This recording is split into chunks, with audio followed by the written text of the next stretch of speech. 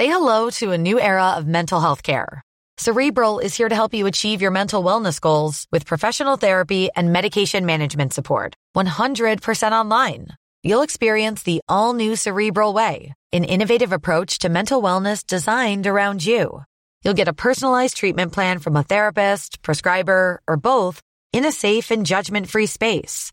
Your Cerebral therapist or prescriber will outline a customized plan with clear milestones along the way, so you can get to feeling your best. With Cerebral, you're not alone in your mental health journey.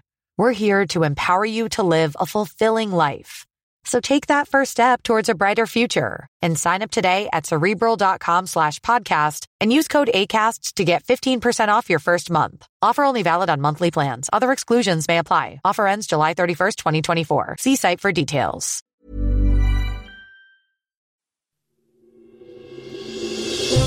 Question of the week from the Naked Scientists. Hello, I'm Hannah Critchlow and welcome to Question of the Week from the Naked Scientists. This week we slickly squirt into a question that Simon Ashby wrote in with. In the base of my mouth, below my tongue, I am sometimes able to eject a very fine spray of saliva out of my mouth. I know I am not the only person able to do that, as a friend of mine could do this at will. He would lift and move his tongue and produce a fine jet of saliva that squirted from his mouth. The question is, why are we evolved to be able to do this? It's called gleeking, and it's pretty gross. But can you do it? And if so, why do you think it happens? To facilitate social bonding? Perhaps. To find out, we speak to Professor Gordon Proctor from the Salivary Research Unit at King's College London. Hello. I have come across the occasional gleeker. Most saliva is made and secreted by major salivary glands. If you lift your tongue and look in the mirror, you can see the swellings or papillae, which are the ends of the tubes, that's the ducts, that take saliva from one pair of submandibular salivary glands to the mouth. When we taste food, our salivary glands greatly increase the production and secretion of saliva. I think that you can gleek more effectively after having tasted foods that have a strong stimulus for salivation, for example, lemon sweets. So gleeking is probably achieved by the compression of the ducts of the submandibular glands by muscles in the floor of the mouth when you move your tongue upwards.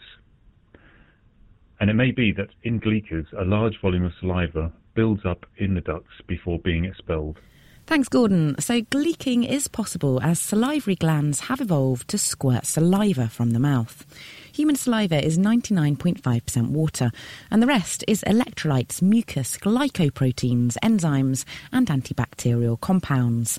These help digest and lubricate food and prevent tooth decay.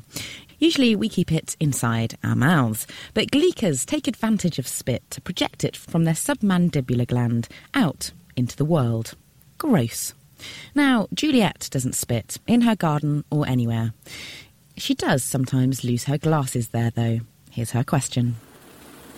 Hi, my name is Juliet Droege from St. Louis, Missouri. Why does my brain overlook the obvious? Today in the garden, I was multitasking a bit too much, and part of this involved putting my glasses on top of my head. Naturally, they fell off. I looked everywhere, but couldn't see them, even though they are bright purple, and the garden is mulched in light tan straw. I found them close by where I had surely looked a minute before. Why didn't I see them the first time my eyes passed over that spot? So why is it that we sometimes overlook the obvious? Why could Juliet not find her glasses?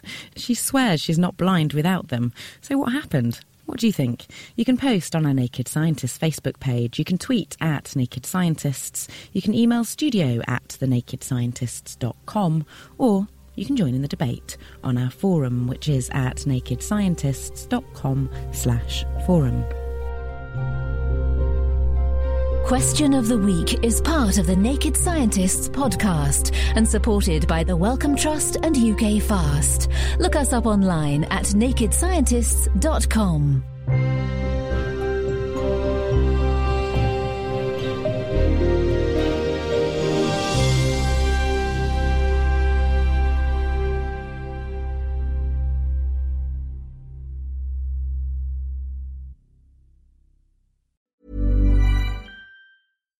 thinking about your next career move in research and development? Then it's time to make your move to the UK. The nation that's investing £20 billion in R&D over the next 2 years. The nation that's home to 4 of the world's top research universities. The nation where great talent comes together. Visit gov.uk/great talent to see how you can work, live and move to the UK.